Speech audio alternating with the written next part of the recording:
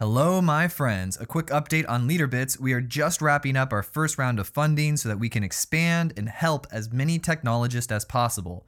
I'm so excited with how this has all come about and what I get to wake up and do each day with my life. We are helping individual contributors become team leaders. We are helping new CTOs become seasoned CTOs. And if you want to improve yourself or your team as a technology leader, we can help at leaderbits.io. I recommend you try it for 3 months so that you can see the results for yourself. Now, I am really excited because today we are talking to Ryan, the CTO of Glassdoor, and we discuss learning other dimensions outside of technology, why trust is one of the most important things at the senior level, and how Ryan spends his day empowering people, gathering information, and getting something done for himself. All of this right here, right now on the Modern CTO Podcast. Here we go. This is the Modern CTO Podcast.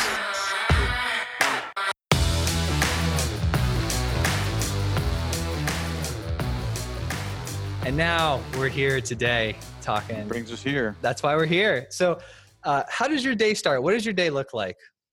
My day. I try hard to make sure my day starts with 30 minutes on my own so that I can kind of do a quick catch up looking at some metrics for the day to kind of see how the performance of the site and the business is.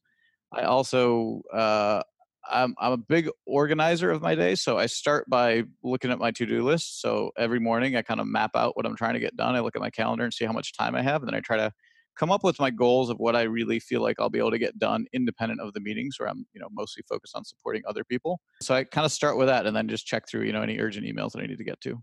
I love it. I have the similar philosophy. I call it owning my morning. So I usually start my morning with a run, and then I list out exactly what I want to accomplish today. And then I figure out how to get that done in between the schedule that's already there. Like I got all my normal stuff, but then what's like the one thing that I'm going to do today that's going to drive myself and the business forward that's aside from all the other stuff that I have to do.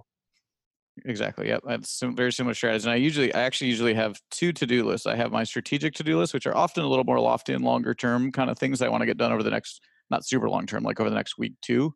And then I translate those into these are the things I'm actually going to try to get done today. And so has this served you well? Is this something that's more recent, or have you had this all the way back in 2007 when you first started? No, I've had it for a long time in my career. I mean, it started off in the early days with sticky notes all around my window, and I would kind of organize them every morning, and then to Notepad, and then to Evernote. So the technology has evolved as I have adapted, but the strategy overall has stayed the same. I'm a fan of Evernote too. That's what I use. When did the sticky notes start? It started, my first job in the Bay Area was Hotwire, a travel company, and it started then. It started, and I felt like I had several things going on at one time, and so trying to keep it all straight in my own head was probably harder to do. And so to get organized and stay structured, that was my path. Awesome. So you start your day, you organize. If you were to take a pie chart of how you spend the day, like the three big areas that you focus on, what would that look like? Think for a moment on that. Certainly one part of it is empowering other people. So I kind of look at my day and think about these are meetings that I'm there to help. I've been at Glassdoor for a long time, so I have deep domain knowledge about how our product works, how our technology works. I'm a decision maker to help empower teams. So that's a big chunk of it, I'd say, is looking at my day in meetings, and that my role in that meeting is to help empower those people to go off and get the things done that they need to get done for the day. The second thing is information gathering. It probably goes in the other direction. It's about me trying to make sure I understand the health of our business, our organization, our technology stack, different components. So it's me trying to stay connected and informed enough so that I am able to make those decisions. And the third part is probably, the part where I try to kind of hold for myself, which is trying to get something done. And that something done could be, that we're doing performance reviews. It could that I need to spend time on. It could be that I've got to think about, a strategy about how we're advancing our machine learning organization. It could be whatever that something is that I'm trying to think about for myself. So that's kind of my own time. So I think those would be the three pieces. Yeah, the thing we were talking about earlier, the one thing you really want to get done. Exactly. Well, that's awesome. That empowering people, that's unique. I haven't had that specific advice given yet, or that pie chart slice given yet. I like it too. It really stands out to me. So a little bit about your career and how you ended up at Glassdoor. Like you started at Hotwire, then you were a director of engineering, and now you're the CTO of Glassdoor. Tell me a little bit about how that evolved. Yeah. So kind of stepping back a little further, my first role out of school was at Motorola, which was really interesting. I worked on radio systems for police and firemen, Oh, cool. Saving lives. saving lives. And so what was really different about that was first super, super high quality software. Like bugs mean lives, so you needed it to be super fault tolerant. The second big thing there, that was a really, really huge company. And so, two interesting things to learn from that is I didn't like either of those components, honestly. Not that I don't believe in high quality software, but the level of efficacy, quality that you need to put into something like that versus, web technologies is very different. And you still, of course, need to focus on quality, but and also the really big company thing felt like I was touching a very small box of the entire infrastructure that we were building, and I didn't really have it didn't feel very connected to me. It didn't feel like I actually had an impact in a meaningful way. So, which did lead me. I took a year off. I was a volunteer teacher for a year, and then I, that was when kind of the .com bubble was kind of going up, and I wanted to jump in, and so I moved to the Bay Area and joined Hotwire. Hotwire was a really wonderful experience. It was a startup. They hadn't launched when I joined. It was about 30 people when I joined. And, I had the pleasure of kind of going from like a pretty entry level software engineer to leading the team. So kind of grew along that in some ways out of necessity. Like I kind of got dropped in the deep end, within a few months as being a manager when I was really early in my career to be stepping into that level, but it was just because it was such a competitive market, and I kind of had some of the organizational skills and some of the people skills, I think, to kind of stretch beyond, just writing the software, and I was okay at the software side at least. So that kind of created the path for me into leadership at Hotwire. But it was a great experience there. Expedia is kind of indirect. We got acquired by a company called IAC, but ultimately that Expedia was a part of that. Expedia, the travel business.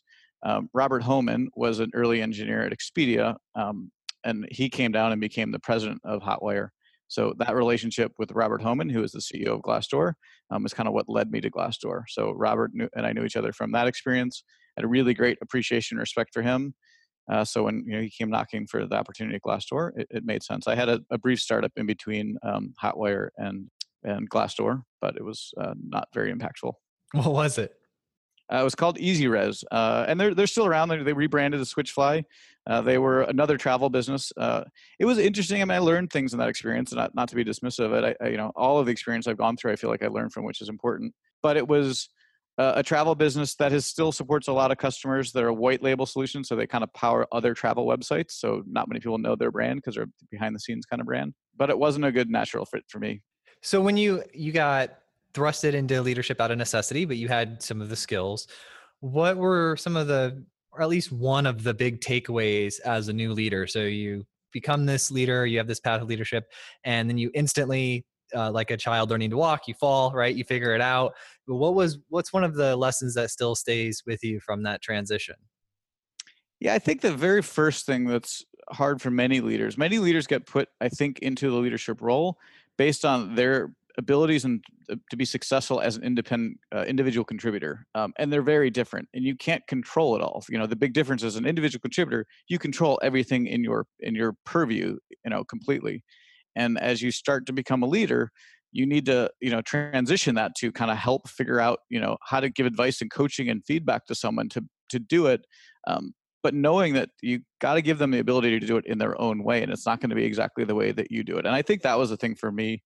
I have a controlling personality that I kind of had to fight against in that role, and I've certainly learned to manage through that. But that ability to allow for someone to take a different approach that you may not even think is as good, but that's kind of allowing that person to learn through their process, I think is really important. And sometimes they turn out to be a better solution than what you had in mind. So you kind of got to give people that room. That was a hard thing though for someone that's got a controlling personality. Right? It's like we sit there all day and we command the machine to do as we say, and then we have to go interact with humans. Yes. We develop And that they don't habit. work that way. No, they do not. My wife could tell you about that. Yeah. Yes. Well, certainly as a parent, I can tell you about that with your children. You learn it in much more significant ways.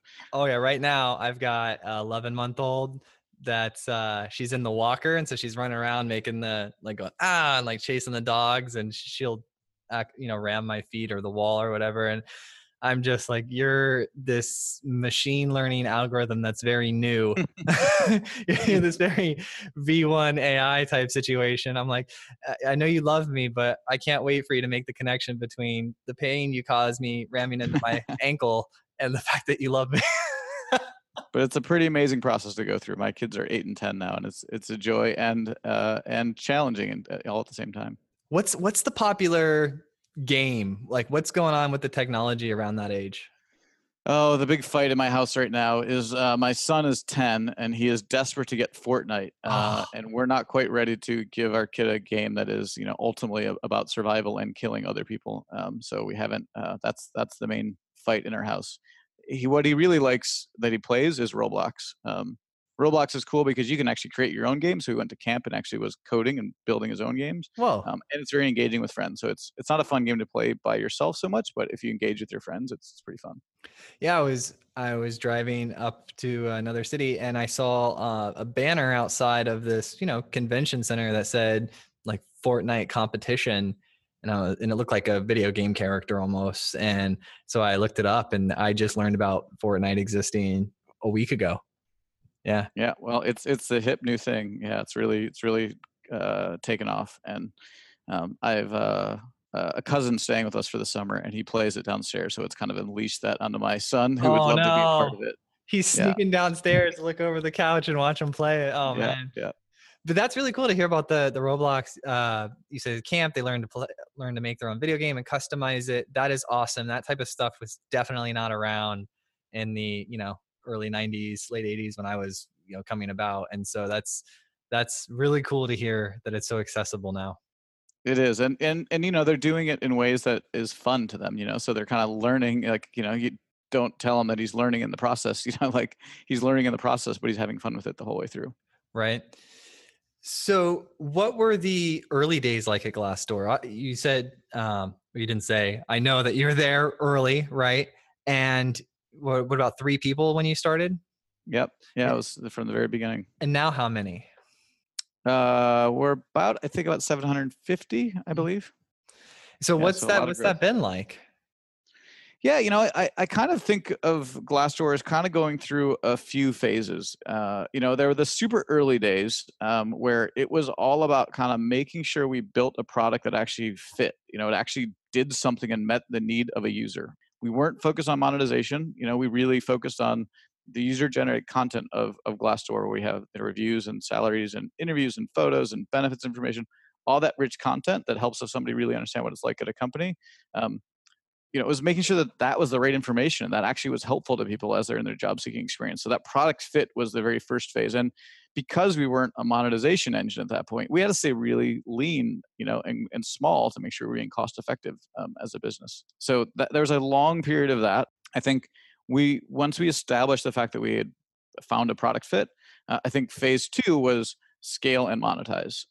So scale in terms of the product offering to consumers to continue to make sure that we're evolving and innovating, but also make sure we layer in the monetization engine into that. And that was really a very difficult thing. When you go through the life of a company, I think especially if it's successful, that startup days, the kind of people you need there are often more kind of storm the beach kind of personalities. And as you transition, the personality types change. Like I don't quite love this analogy, but it becomes a little bit more policeman than the soldiers kind of attacking the beach. That there's got to be a lot more structure and rigor to make sure that you're creating the right end results. And so kind of we went through that phase. And I feel like what I'm really excited about is we're kind of going through the third phase of Glassdoor right now, which is, we recently got acquired by Recruit. We now have a great partnership with another great job site, Indeed, that we're working closely with. And, I'm really, really excited about where that's positioning for this future and that it's really, setting us up to be empowered to innovate and to grow the business with the support of the larger company around us. So, does Recruit owns? Did they? You said they bought you? Yes. Yeah. So, do they also own Indeed? They do. So Recruit is this very large Japanese holding company that owns several hundred businesses. One of the largest of which is Indeed, and so Indeed for us has always been one of the big competitors that we've been fighting, to eventually hopefully catch and beat. And now it's transitioned to them being a partner, which is really fascinating. That is, isn't it? I actually have a job posted on Indeed. I have like 2 jobs posted on Indeed right now. I see those emails So come you should through all first make day. sure you post them on Glassdoor as well. All right. Um, So I'll post them on Glassdoor as well. Uh, so tell me a little bit. And this is one of the reasons why I'm really excited to be talking to you, because in my mind, I didn't know Glassdoor was jobs. I knew Glassdoor is the place I go if I want to sneak peek on some salaries and see some reviews. So were you always jobs? Is jobs something new? Can you give me some insight to that? Yeah, so in the very early days, we didn't have jobs to begin with. We were pretty confident that at some way jobs would be a big part of the monetization engine. The users that we were trying to attract were job seekers that really wanted to understand what it was like to work at a company, so that they could make an informed decision about whether they wanted to join that company. So pretty natural extension that not just having the user generated content, but actually having the job opportunities and kind of being able to the thing that we're really focused on now is being able to marry these two assets together. So we have a great amount of jobs inventory. We crawl the entire internet to have as many jobs as we can possibly find, to make it so it's easy for a single user to find any job that they would possibly want. And then we marry that together with our user generated content. So a job seeker doesn't just have to look at a pretty flat job description and kind of make a guess whether they should apply or not. They can be a really informed candidate that really understands that this is the kind of company, the culture, this is that's going to pay what I need to be successful in my life that way. It's got the career opportunities or whatever things matter to you. You can understand that by merging those two assets together. Oh man, I love it. I'm going to spend some more time on Glassdoor this afternoon. Sounds good. You guys must have some crazy traffic and some unbelievable challenges with engineering early on as you scaled and grew and started to get all this attention, and you were right there at the forefront of that, right? Yeah. Yeah. So like, give me an idea of like how many requests are coming. Is it like mind-boggling amounts? Oh, wow. We don't actually look at the individual like HTTP request level. Yeah, So I don't know if I could tell you. I mean, I know, the numbers, we have about 60 million active users that come to Glassdoor every month.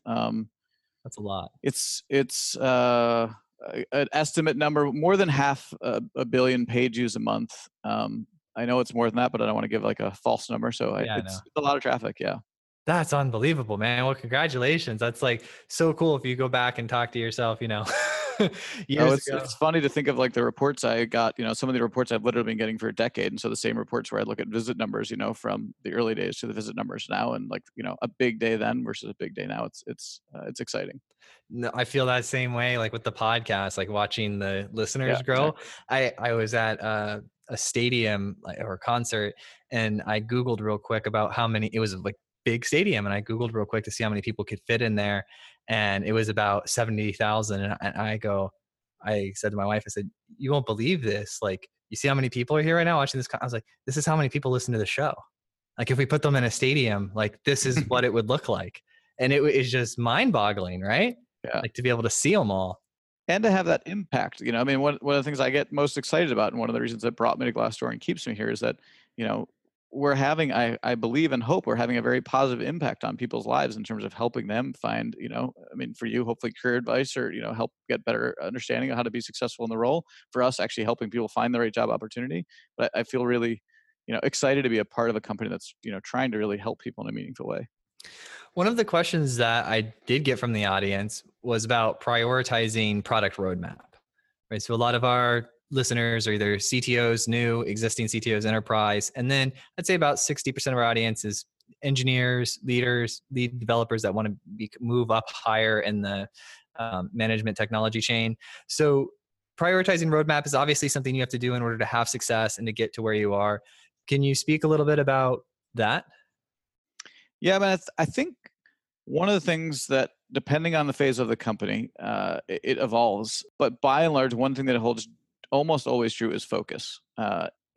Make sure you make big bets. What's really easy, I think, to happen is that you kind of see, well, I need to do something, this thing over here, and I do this other thing, and I do this other thing, and I do this other thing, and you got 10 different things that you're trying to accomplish all at once, and so you're doing none of those 10 things particularly well. So really trying to create the focus on what's the 1, 2, or 3 things that you really need to do to make your business, your users successful. Trying to create that is probably one of the most important things. The second thing is evolve the technology at the same right pace. Like I'm not a believer in over engineering. I think we made a lot of choices early on in Glassdoor to make sure that we didn't overinvest in the technology, but as we evolved, we needed to start to make those investments, to make sure that we were scaling with the business, and make sure you advocate to make sure that that technology evolution is happening along with the business evolution, and don't let either one lag too much. Everyone knows the term tech debt, like don't allow that tech debt to build by kind of, focusing too much in one direction or the other. I like that. I like the first part. It was like summarized like less is more, right? Yeah. Let's take away the total number of objects and instead just condense our focus down on these one or two things that are going to push the business forward. That'll be like the theme of this chat, right?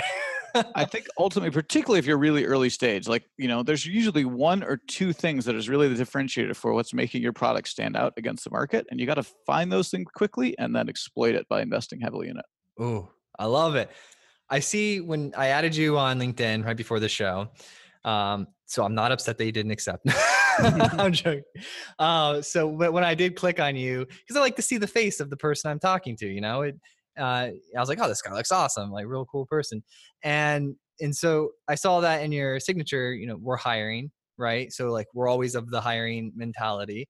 And I noticed that some of the best companies always have that, right? Because they're always attracting great talent, because they're always growing, because they're always doing the right things. And then I also checked out, you had a YouTube talk about mistakes when hiring engineers. And so I was curious about what you look for when you're hiring engineers, and then any advice you have on developing like a culture of quality. See, so first and foremost, just raw smarts. I mean, it's easy to kind of look in different directions, but to think about the other aspects that matter. But there's nothing that addresses if just raw horsepower and ability to create results for your business by being a smart engineer. So that is probably the hardest thing.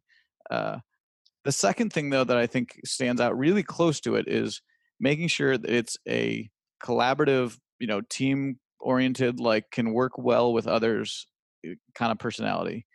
And I imagine I said this, and I recall that talk, but I don't remember what I said in it. But I imagine I said, a common mistake for us has been hiring really, really smart people that just can't interact and play well with others, whether that be an ego thing or just be that they just can't relate very well with other people.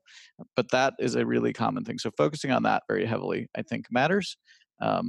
And focusing on someone that has passion. And that passion can come in different ways. It could be passion about technology. It could be passion about what the product offering is. Maybe both, ideally. That'd be great. It could be, but they just need to have something that they've got to have their own internal drive and excitement that kind of keeps them going. Like it is my job. It's our leadership's job to create a vision and inspire and motivate people.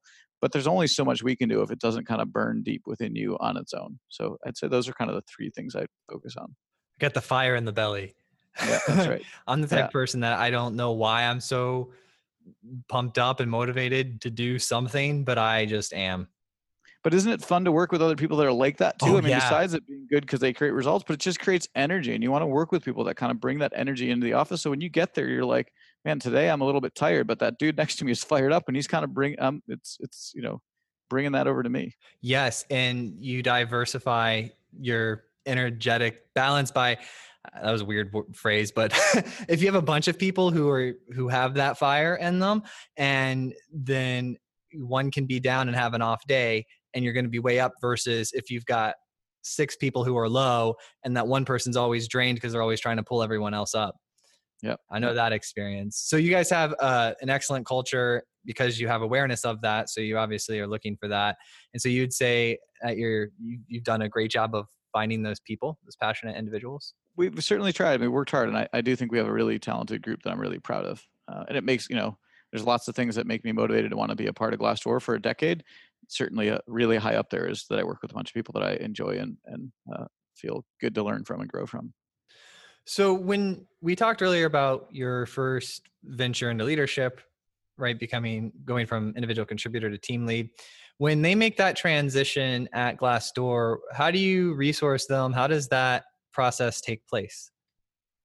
I mean, one of the things that we always try to do is we promote people and grow people, regardless of the level, is kind of make sure that we're setting them up for success. And a part of that is first honestly making sure that they're almost doing the job before we promote them into it. It seems in some ways you could say it's almost unfair because we're not promoting them in a time, but it's like I'm totally confident when we put someone into that next level that they're more or less doing that job already, because and we continue to, and we do that by continuing to give people challenges. Any level, any company you're in, regardless of the role, I feel like it's really important to always be challenging yourself. That'd be another piece of advice I would give anyone.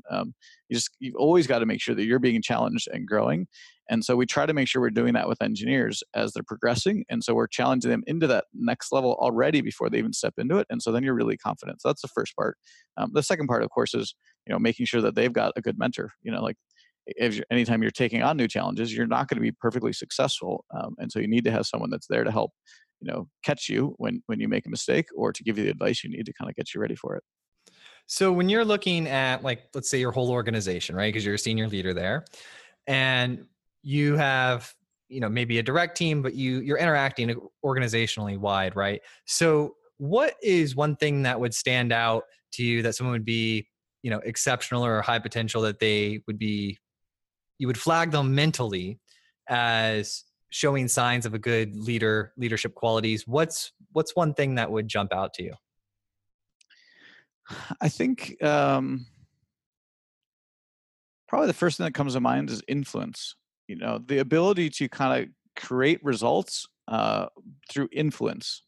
So it doesn't mean that a leader isn't an authoritarian person that kind of comes in and says like, "Hey, well, I'm the boss, so you've got to do these things because I said so." A leader is someone that creates in different dimensions. It could be because they're so strong technically that people around them want to learn from them and grow from them, and so they start to create influence that way. It could be because they're just really inspiring, motivating people that are like always have that positive energy we're referring to, that kind of people gel around. It could be because they have great product insights and they have great thoughts about like where to help take the product, and so they're influencing the product team. But having some way to influence beyond just here's the here's the piece that I need to code today to build my part, but they're starting to drive influence beyond themselves. That's, I think, probably the most clear attribute to identify leaders. I love it, right? Because and I like how you addressed the influence and the concept that it's not a negative word, right? And so often people say, "Oh, influence." A lot of people have a negative association with it, but it's not. It's your ability to communicate effectively and sell your vision on how you see the world, and then getting people to buy into that vision. Yeah, exactly. So for new CTOs, one of the common questions I get is about interacting with their peers at the C level, because there's not a whole lot of content on CTOs and technology leadership in general. There's even less content about the part that people don't talk about in writings in public, and that's interacting with your peers. So what sort of lessons or insight do you have as far as like interacting with your CEOs, CFOs, your peers? I think a couple of things come to mind. First, as I talk about, alluded to, like, always be learning. One of those things you have to learn is to learn other dimensions outside of technology. So don't exclusively be focused on learning technology. For me, that came up, as I was evolving into a director role. I took a couple of business classes. I took an accounting class and I took a marketing class. And I can't say I connected as much with the marketing material. The accounting stuff was, more engineering minded kind of stuff. So I connected with it, but that stuff pays dividends. I still feel the benefit that as we're looking at, our business results as a company, and I understand all the terminology that's being used when we talk about EBITDA, and we're talking about, net revenue and all sorts of terminology that like people don't connect with. That's just one example, but starting to broaden yourself so you have an understanding of the other disciplines in some way, so you can relate to those people. Like, I don't have a deep understanding of sales, but I need to know enough of that so that when I'm interacting with our sales leader, that I can have a reasonable conversation and we can kind of get aligned on each other. And if we're speaking different languages, that's hard to do. So that's probably the first thing. And that's one of the things I coach, especially my senior leaders are getting ready to kind of have to play a broader impact across the organization, where they're not just looking at their domain and, their product partners, is that. And then the other thing is obviously communication. You have to be open, honest, transparent communication. Like, trust at the senior leadership level is one of the most important things, I think, for a company to be successful. If you don't have good trust, across the leadership teams, then that creates, tension across those teams, and that permeates all the way through the organization very quickly. So working to build that trust with people, and that's something we're very conscious about trying to do as a leadership team. And then I found that when building trust, the one of the foundational elements of it is just saying you're going to do something, then doing it, and then communicating it back that it's done. I don't know if you have anything to add to that, but for me, I found that that is almost like a formula for trust, right? If I say, hey, I'm going to do this, and then I go do it, and then I come back and I communicate that I did it, people now see me as the individual that I do what I say I'm going to do. I certainly agree with that. I think that's an important part, but I think it goes another dimension to add to that. I think is uh, I I've got to really know and understand, our head of marketing. Like I've got to know and understand that like when he says something, that not just that he's going to do it, but like that his intent is something that I am, I get where it's coming from, and I get that he's doing it for the best intentions for making Glassdoor successful. And it's not he's got some special agenda. And I have that relationship with our head of marketing. Um, so I think it's having a deep enough relationship to really understand that, so there isn't any level of suspicion. Like one of the things we talk about is that it's easy for you to create stories in your head that you may not even be conscious over, that you don't verbalize, but you start to create these stories of like, why is this guy asking for this one thing, and like what is he doing? And if you kind of and so our challenge to ourselves is, when you start to feel that story, ask, like, be straightforward and ask that person, like, hey, I'm just want to make sure that this is why you're doing this, or and just be really open and transparent, so that that creates that deep level of trust, and that deep level of trust then kind of forms a foundation to then make sure that you make good decisions, and there's never hidden agendas for people. I love it. That's an extra dimension that I think is beautiful. And I also really enjoyed how you said you took the other classes. I had heard once a story of a CEO taking a coding boot camp so that then he could then communicate with his CTO better. And I was like, that is brilliant, right? And Yeah. then I went myself and started taking um, like purchasing sales courses to learn sales, taking marketing courses to learn, and not like the old stuff either. I was taking like the recent stuff. And it wasn't that I was doing it, but at least I learned the landscape, the terminology, and some of the core pillars of the areas of knowledge, so that I could, it's awesome when you're a CTO and your CFO can maybe ask you a question that's in your own domain, like with your own words, right? It makes you Yeah, feel a little less alone, a little more connected. So absolutely. I love it. What are you most excited about at Glassdoor today? Like what's getting you out of bed in the morning? What I'm most excited about, honestly, is kind of where this acquisition has positioned us. Um, I feel like we're two paths for Glassdoor, and one of them was to be a public company, and one of them was to be acquired. And I think there's pros and cons to both. But for us, I feel personally that the acquisition was a really great outcome.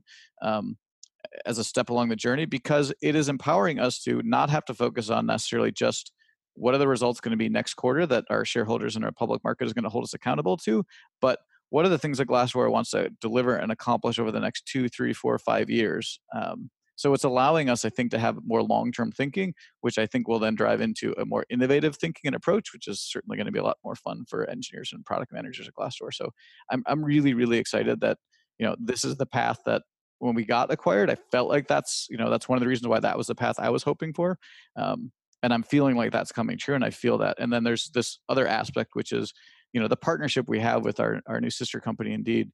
You know, it's really fun to sit across the table from someone that's been a competitor for a decade, and learn from each other and start exchanging ideas and see the opportunities of things that we can, at the very least, just exchanging ideas and to understand how we can both be stronger and better going forward. So yeah. Yeah, and combine your knowledge bases in order to take on a larger set of competition, For right? sure. So if you were to able to go back and give yourself a piece of advice from your early days, like when you're back there at Motorola being a cog or feeling like you're a cog in the machine, what piece of advice would you give your previous self back then? One thing that I think I would give anyone, so I'll broaden this, I guess, not just to myself, I guess, but it's kind of hard to think about. Like, as I think about, I have a conversation later today with some of the interns at Glassdoor. And so these are things that are kind of top of mind for me, that some of the things I'll be talking to them about is, one is work hard. Uh, you know, there is no substitute for hard work.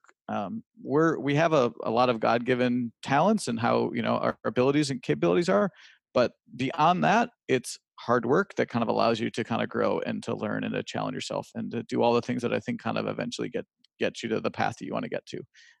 I believe in work-life balance. I have a family, but I still find ways to kind of put enough energy into my work that allows me to be successful. And particularly, early phase of a career, I feel like where everything is a learning opportunity. I think there's no substitute for hard work. The second thing probably is to be humble. You don't know a lot of stuff, and I don't know a lot of stuff. I'm still constantly learning, and I think that and you're more open to learning and growing when you're humble. You're a better partner and collaborator with other people when you're humble. So I think that's probably a second really important piece of advice. And then the third one that I've kind of alerted to a whole bunch is just always be learning. Like there's no, the world and one of the exciting things about being a technologist, I think, is that it's constantly changing. But to keep up, you have to continue to advance yourself by learning and exposing yourself. Yeah, I love that piece of advice too, because I was watching a talk the other day and the individual had, a stadium full of people essentially, and they were all college graduates. And he asked how many of them since graduating have read a business book, like to raise their hand. And it was like virtually none of them. And the point that he was ultimately driving home was that we have this sort of subconscious idea that we go to school to learn and then we go out in the world to leverage that knowledge. And like the fact that there's this delineation between our time spent learning and our time spent earning, you don't stop. Like that's just there. You're just learning assistedly for 4 years, right? Yeah. With some great content, some great teachers. Now you're prepared to go continue learning by with yourself and with your team, with your organization for the rest of your life, because things will constantly be evolving and changing. Absolutely. Yeah, man, we did it. Ryan, we made a podcast, my friend. We made a podcast. We did it. Success. Did you enjoy it? It was fun. Yeah, I appreciate it, Joel. Excellent. And I just sincerely thank you for your time. And are you out in San Francisco? San Francisco, yeah. Oh, excellent. Yeah, so I'll be out there, I think late September, meeting with some of the great guests from the show. So maybe if you're around, stop by and say hello. Happy to meet. Yeah, it's a pleasure. It's nice meeting with you. Thank you so much, Ryan. You have a fantastic day. Thank you. Bye.